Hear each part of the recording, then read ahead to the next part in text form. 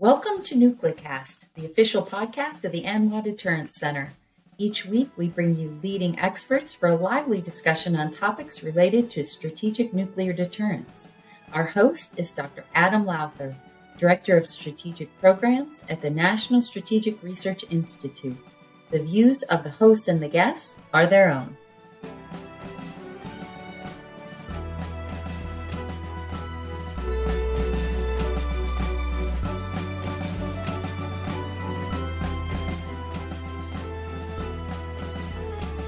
Welcome back to the latest episode of NucleCast. Of course, I'm your host, Adam Lowther, and today we have with us a great guest. David Schild is the Executive Director of the PCBAA, the Printed Circuit Board Association of America. Now, you might say, Printed Circuit Board Association of America, NucleCast, what are those two things doing together? Well, some of you may recall, we're doing this thing called modernization of the nuclear triad, and we're taking our NC3 system from an analog system to a digital system, and all of those things require advanced electronics. And as many of you may know, Taiwan in part is really important to the United States because they're the number one manufacturer of advanced circuits, advanced chips in the world. And of course, there was this piece of legislation passed recently called the CHIPS Act, which is designed to reduce our dependence upon overseas manufacturing of advanced electronic components, specifically the chips. But David is going to talk about this 3-layer stack that is really sort of the central component of all of these new systems. It's sort of in everything. And with that, David, welcome to the show. Adam, great to be here. Thanks for having me. Yeah, thanks for coming on NucleCast. And, this is a topic we have never discussed before. It's a new topic for NucleCast. But as we think through this, end-to-end modernization, that's weapons, delivery systems, communication systems. It's huge. This is, in fact, one of those critical components. So tell us a little bit about the CHIPS Act and why is it really important for nuclear modernization? Absolutely, Adam. So there's a consensus now that we need to make more of the things that we invent in this country right here on our own shores, right? The lessons of the COVID-19 pandemic, of a lot of supply chain shortfalls that we've had in both the commercial and defense sectors have taught us that there's an unacceptable dependency on foreign sourcing for critical minerals, critical microelectronics, critical technologies more broadly. And so the CHIPS Act was, I think, an important first step, an investment by the government in policies that said, we need to make more high-tech electronics here in America. And of course, those electronics end up in everything that we use, right? From the electric shaver in your bathroom to maybe the electric car in your driveway to the electric drive on any number of aerospace or defense systems. We are living in a world powered by modern microelectronics, but we are also extremely dependent, I think more dependent than most Americans realize, on foreign sourcing, foreign supply chains, and in some cases, supply chains that stretch into adversarial or unfriendly locations. And so the CHIPS Act was this move to say, hey, we've shrunk to 13% of market share when it comes to semiconductor manufacturing. Semiconductors power the modern world. We need to make a further investment there. So there's a $52 billion program administered by the Department of Commerce, and it gives semiconductor manufacturers, large and small, the opportunity to come back to America. And they are coming back in droves. You see investments in states like Ohio, New York, Texas, California, Arizona, and that $52 billion in government money, it's been matched by more than $400 billion, B with a billion, in private investment as well. So public action leads private investment. That's one of the key takeaways of the CHIPS Act. But as we're going to talk about today, chips don't float. They're part of a broader microelectronics ecosystem, and we've got to make further investments and enact further public policies to truly build a secure and resilient supply chain and an ecosystem that's based right here in America. Okay, so you say there's, chips are great, semiconductors important, but it's more than that. So what is the rest that's sort of the critical part of that? Sure. When we talk about a modern microelectronics stack, if you were to crack open, again, your garage door opener, your microwave, your cell phone, anything, what you would find is a semiconductor, a brain inside, but connected to a central nervous system, right, is part of a three-part stack. The semiconductor, what we call advanced packaging or IC substrate packaging, and then that would be mated to a printed circuit board. Now, most people have seen what looks like a green piece of plastic inside almost any electronic device. It's not plastic, right? It's actually a complex mix of resin, critical precious metals like gold, woven glass, any number of things engineered, sandwiched together. A lot of manual, chemical, and automatic processes are at work there. Most boards are custom made for that end use application, right? So the board that's in a Spy 6 radar doesn't look anything like the board that's in a Amazon Echo Dot. But boy, both things need that printed circuit board to work. So the chips that we're making are doing incredible computing. But in order to actually make the device run, any device, whether it's in the strategic defense portfolio or whether it's in your kitchen, it needs that printed circuit board. And, printed circuit boards invented here in America, manufactured at a very large scale here in America for a long time, but it's the story of the last 3 decades. A lot of offshoring, a lot of movement overseas due to market forces. And, now we've got, unfortunately, an unacceptably, and I think risky slice of the pie made here, which is why we've got to bring the entire stack back, right? The CHIPS Act is a first step on one part of a 3-layer stack. And so as people try to sort of envision in their head, they sort of understand why semiconductors are important. They know that this is, they're manufactured, TSMC, I think, is the world's largest manufacturer. My family's from Arizona, and so they're building new facilities back in the East Valley. Like, whenever I was young, the East Valley, Mesa, there was, these huge plants, Intel plants that manufactured this. And then they went away. And all those engineers at Intel lost their jobs and went and did other things. And now they're coming back.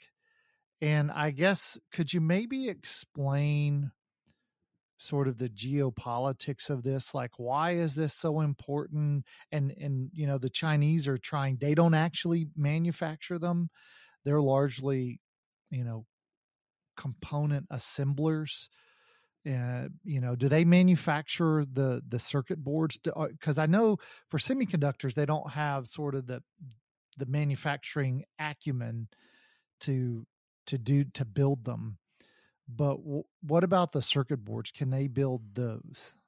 Absolutely. And I think that when you look at where modern circuit board production is going on, there is a great deal of it in Asia. There's a specific concentration, obviously, in China. I think what you have now, though, is a recognition that we need to rebalance that portfolio. And I'll give you some of the numbers of how things look and then what the federal government has been doing. In the year 2000, the U.S. made about 30% of the world's printed circuit boards, going into, again, every application you can think of, earthbound, spacebound, afloat, undersea, everything that we need, let's say for our strategic portfolio or more broadly for our aerospace and defense portfolio, needs a printed circuit board, we're going to make it.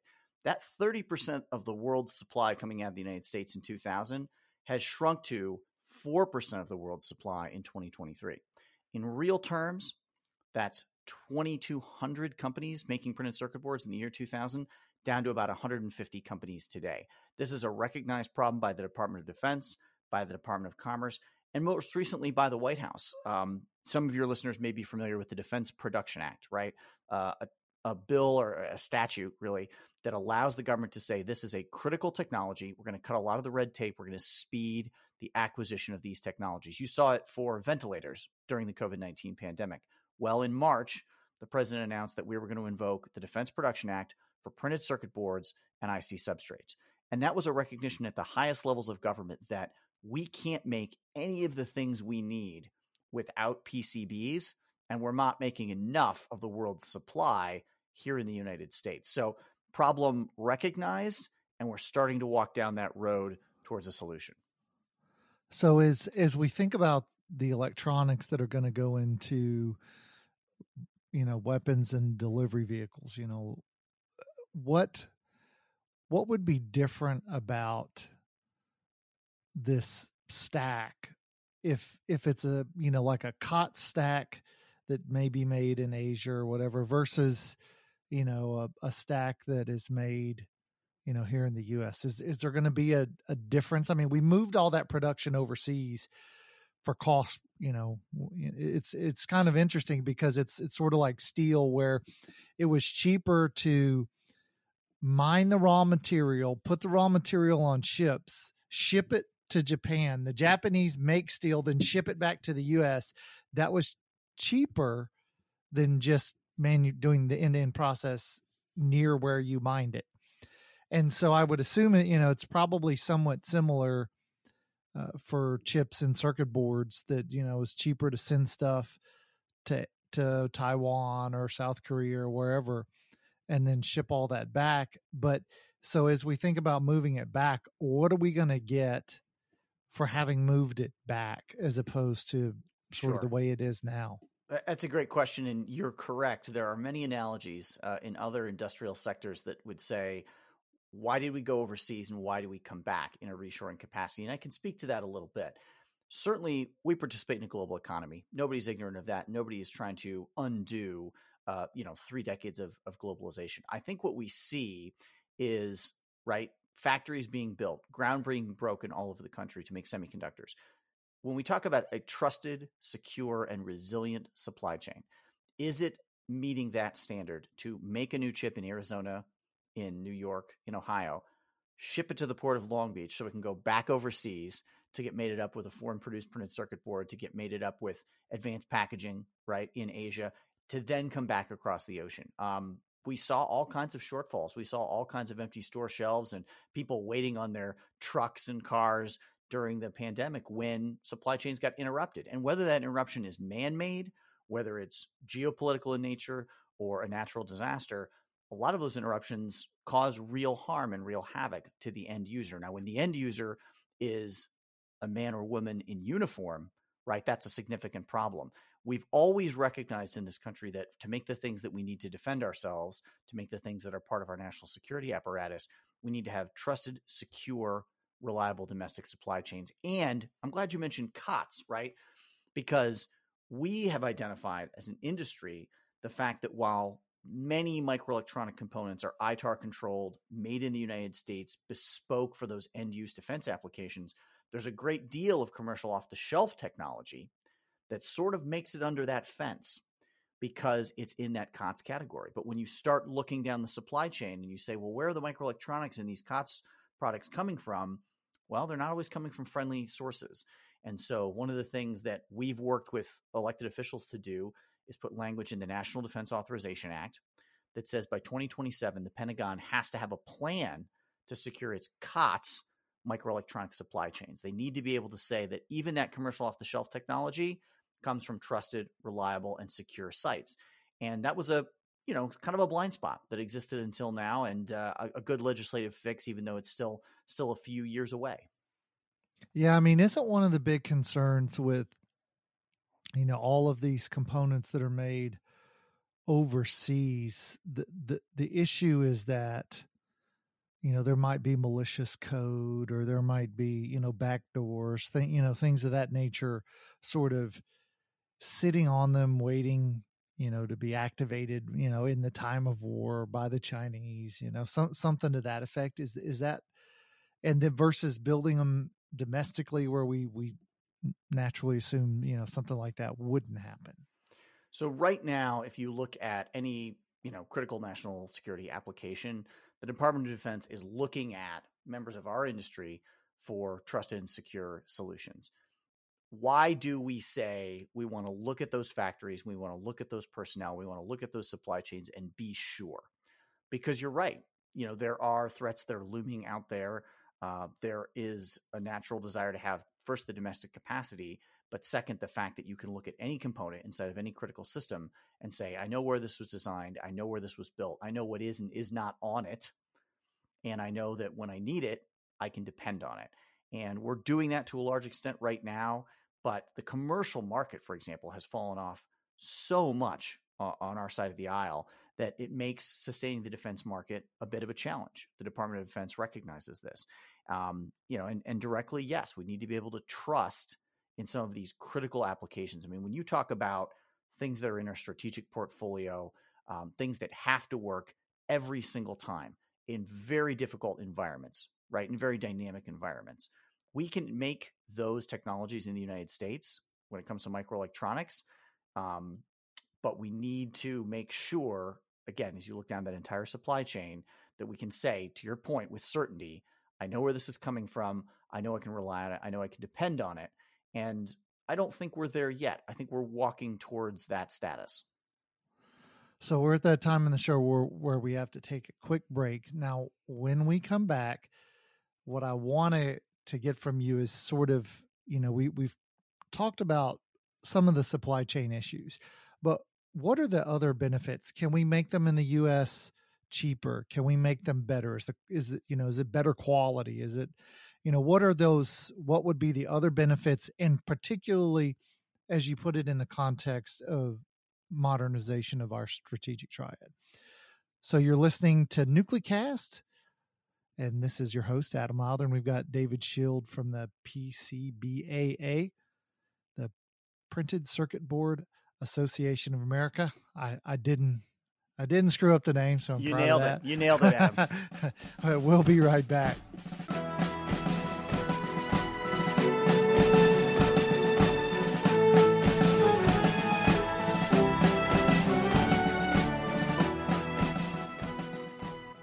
This episode of NucleCast is brought to you by the AMLA Deterrence Center, whose mission is to educate Americans about the nuclear enterprise and strategic deterrence.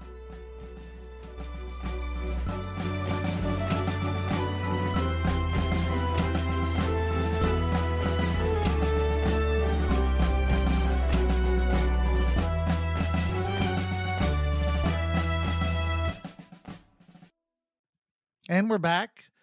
And we're talking, Dave. Thanks for being here. It's an interesting topic, and it's one that I don't really think about. I've got a copy of the book Chip Wars. And great! Chris Miller nailed it with that book. I love Chip War.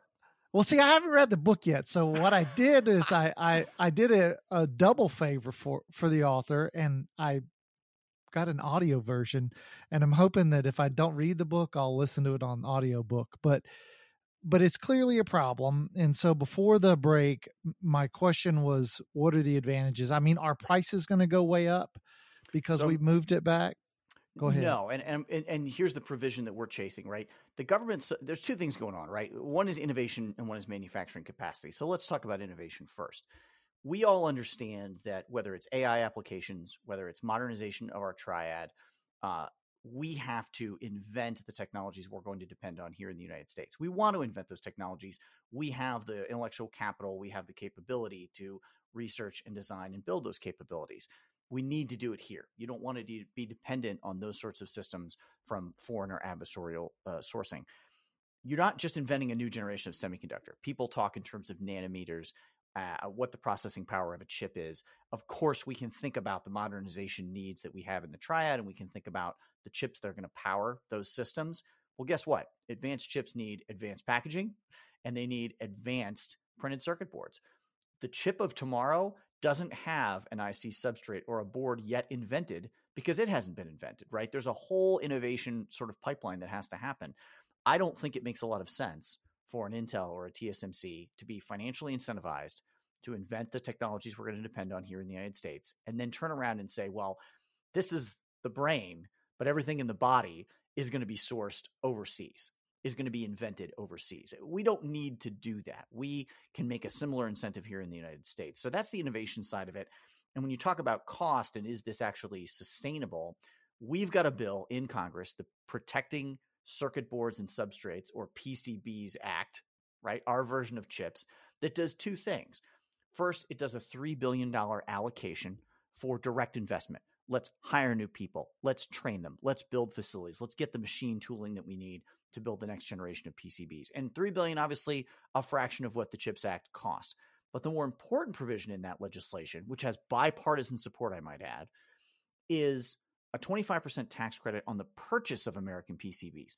Boy, is that a game changer if you're Northrop Grumman, Lockheed Martin, Raytheon, and you're filling all of these orders with printed circuit boards. Now, American PCBs are cost competitive under that tax credit. So we are not looking for a handout. This is not corporate welfare by any definition. I think you would look at the companies doing this sort of work and say, we can't afford to lose them any more than we could afford to lose a military engine maker, any more than we could afford to lose a space launch provider. There's plenty of examples, Adam, in industrial policy and defense industrial policy specifically, where we invest in making sure we can do it in the United States because we need to do it here and because there's potentially a surge or a crisis capacity that we might need to have. I don't think it's any different with microelectronics. Yeah, I mean, you said something that sort of got me thinking, and I wonder if we're not, and I don't know the answer to this, so maybe you do, if we're not actually manufacturing, PCBs, for example, are we still investing in, the next generation technology, or because we don't manufacture them, do we just say, let the Koreans figure out, or the Taiwanese, or whoever does manufacture them, let them figure out what the next generation of, printed circuit board should look like? I mean, is there, or are we still doing all the research and then just shipping the research to whoever ends up manufacturing it? What a great question. Our chairman, Travis Kelly, often says innovation is co-located with production. Where you find us making PCBs, you find us designing, refining, and improving the next generation of printed circuit boards. So to directly answer your question, if the factories aren't here, the R&D is not here. And there is the ability globally now to make very high-quality printed circuit boards. But the next generation, that I think we have an interest in inventing here in America and then manufacturing here in America as well. So because I mean, there's it's truly a great museum at the Defense Nuclear Weapons School out at Kirtland, and it's Kirtland Air Force Base in Albuquerque. And it's a classified museum, so it's not open to the public. But when you go in and you can see all of these previous weapons that have been in the U.S. arsenal, and you see the circuit boards over time that have been in all of them. And I sort of wonder, just from thinking back to the last few times I've been to the museum and looking at these systems and thinking about, the inventions of many of these. I mean, I can imagine the circuit boards, the chips, all this stuff was invented because they had to build things that would work well in a nuclear weapon. And so I wonder, how might bringing back this manufacturing to the U.S. lead to new innovation and sort of, just things we haven't even thought about yet as we try to build maybe smaller weapons that are more reliable, that are more accurate, all of those kinds of things. And then, how that sort of second and third order effect as, something that, maybe is invented at Sandia or invented in cooperation with, manufacturing, because, there's always all this collaboration that goes on between weapons labs and companies. And then just what are those second and third order effects in how we have, better widgets across the spectrum. This is such a great discussion topic because we can't talk about modernization without innovation and invention, right? We say we want to modernize our force, right? And we say that we want to make sure that everything that we depend on in the triad and elsewhere has the latest technology sets. The Department of Defense recognizes the level of innovation that has to happen for us to meet that standard, right? And I give a lot of credit to folks like Bill LaPlante and Dev Chenoy and others who, have designated an executive agent for printed circuit boards who sits at Crane in Indiana, who have put money towards rapid prototyping and innovation. In fact, the Defense Production Act invocation, we are now trying to tie to a $100 million appropriation that would allow the Pentagon to actually go out and invest in next generation printed circuit boards. Think about the environments that we have to operate in, right? Undersea, at space, high temperature, high speed, extremely high computing power, lots of concerns, right, about weight, about the ability to operate in very challenging environments. And our engineers can meet those standards. They can work with the semiconductor industry. They can work with the OEMs, with the primes who are bringing these systems online. to produce this, but there's a lot of innovation that has to happen concurrently. And I just can't imagine this modern world that we're envisioning, right? The 21st or even 22nd century portfolio of strategic systems. It's not going to happen without a great deal of innovation. And you're right, when you go through these museums and you see boards that were 5 times as big as they are now, right? Things have gotten smaller, things have gotten faster, things have gotten lighter, and it has been an iterative process.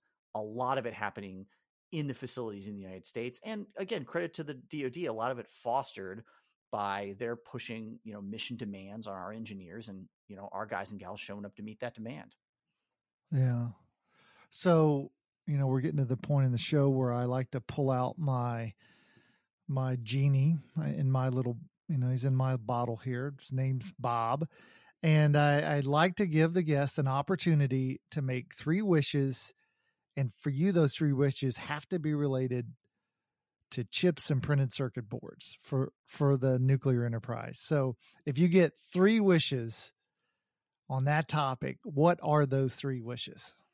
Well, I'm going to start with the obvious one first, which is I want to see public policies that foster innovation in microelectronics so that as we modernize our strategic portfolio, the microelectronics we need are there. So my first wish as I rub that lamp is let's pass the PCBs Act out of Congress, right? Let's get a bill to the president's desk that incentivizes, first, new investment in the industry, and second, brings in a demand signal, brings in a reason to buy in America. And I think if you talk to companies today, they'll say, I want to reshore, I want to shorten my supply chains. I am sure if you are part of modernizing the triad, you really want to be close to home, right? You want to have these manufacturing nodes. You need them. You're required to build them that way. And so, I guess my first wish would be let's pass the PCBs Act. I think my second wish has to do with our workforce. We talk a lot about an aging national security workforce, an aging manufacturing workforce. And there's this question of where is the next generation of workers going to come from? This is not a challenge that our industry is immune from any more than Silicon Valley is, any more than automakers are. We need to train and bring up the next generation of signal integrity engineers, computer scientists, electrical engineers. Everybody that is working in our industry is focused on the mission, right? And what you would find is that a lot of those folks are closer to retirement than they are to the start of their career. So I would rub that lamp and say, let's build a pipeline of talented young men and women who understand that they're serving a very important enterprise, understand that they're on the front line of innovation, and perhaps most importantly, understand that this is a career, right? Supplying our national security apparatus with critical microelectronics is something you can do for an entire career. And I think feel proud of and patriotic about the work that you're doing. So, that would be my second wish, I think. And then, the third thing, if I could, would be an awareness. And this is the sort of pie in the sky wish, but we like to say that we educate, advocate, and legislate at the PCBAA. And I would love to get to a place where Americans, where public policymakers, where journalists, where the national security community appreciates the role that microelectronics beyond the chips play. Over the last 2 or 3 years, and chips was really a 40-month journey, Adam, we have gotten a broad understanding of the importance of semiconductors. I think every American now knows that, hey, chips are really important. Chips power everything in my modern life. Certainly the national security apparatus has known this for a long time. If you're part of the triad, whether you're on a Columbia class submarine, whether you're on a B-52, whether you're sitting in a silo, you know about the importance of microelectronics. I would love for Americans more broadly to say, oh, chips don't float. We got to have packaging. We got to have printed circuit boards. And, oh, yeah, I understood that we moved semiconductor manufacturing overseas and we're kind of dependent on Asia for it now. I had no idea that the rest of the stack was in a similar place. So, when the genie's talking to me and he's like, okay, last wish, buddy, here we go. It's awareness, it's education, because that's how you get to public policy. That's how you get to change. That's how you get to solutions. Yes. And let me just ask 1 or 2 final questions. And so what is if we bring all of this manufacturing back, what would its value be? Its economic value. And then how many jobs might we expect? Because one of the big challenges, is if you look at the majority of college students, they're in, non-technical fields. their aspirational goals. If they do work for a technical company, they want to go work for Google, or they want to work for Meta. They want to be in social media. They don't really aspire educationally, and then when they do have the educational requirements, to then work for the types of companies that do this. So if it has great value, which you're going to tell me, I would assume, and then we could, how would we get people to choose, chip manufacturing, circuit board manufacturing, as opposed to, working for Google or Meta or Instagram or, whatever else? I think there's a couple of things that we have to do. We are talking about an industry that is tens of thousands of employees in the United States. We think about 15,000 people making boards, roughly $15 billion in economic impact today.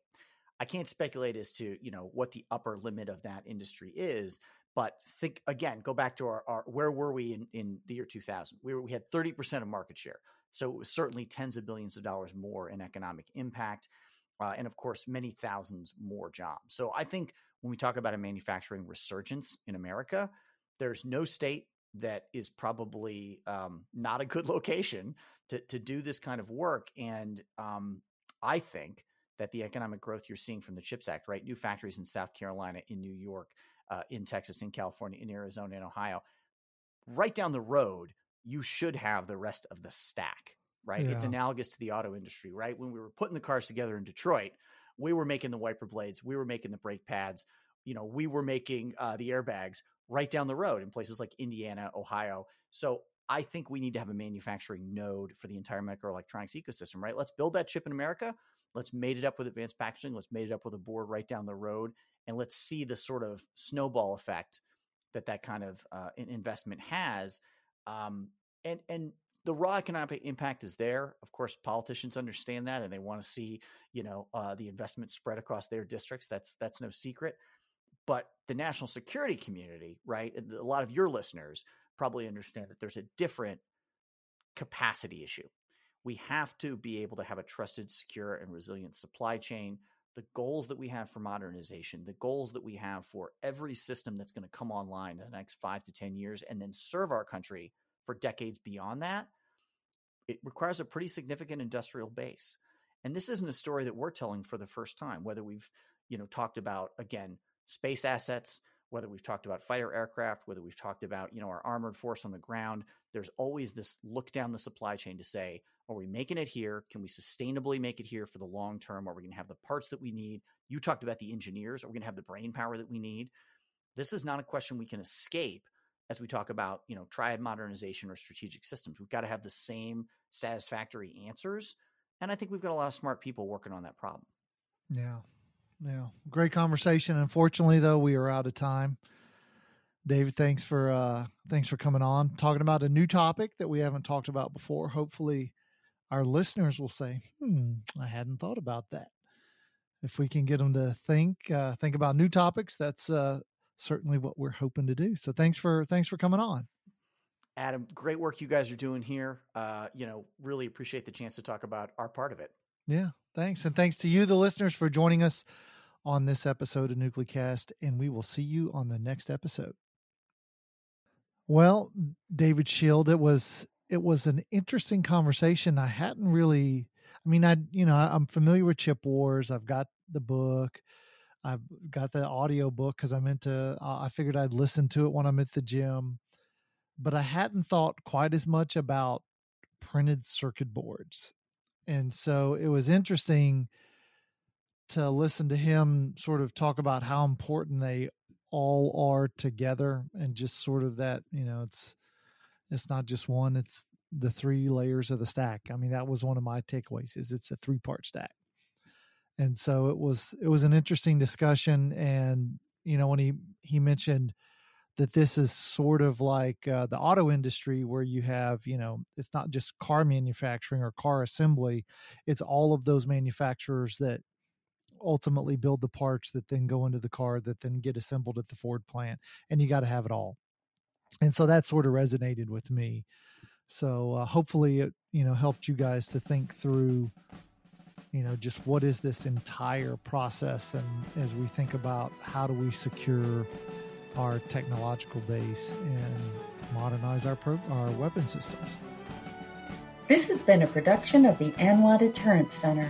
Our executive producer is Kimberly Charrington, and this episode has been engineered and mixed by David Grunthal. Follow the show on LinkedIn, Facebook, and Twitter at Nuclearcast. Listen, follow, and review the show on Spotify, Apple Podcasts, Amazon Music, or wherever you listen to your favorite podcasts.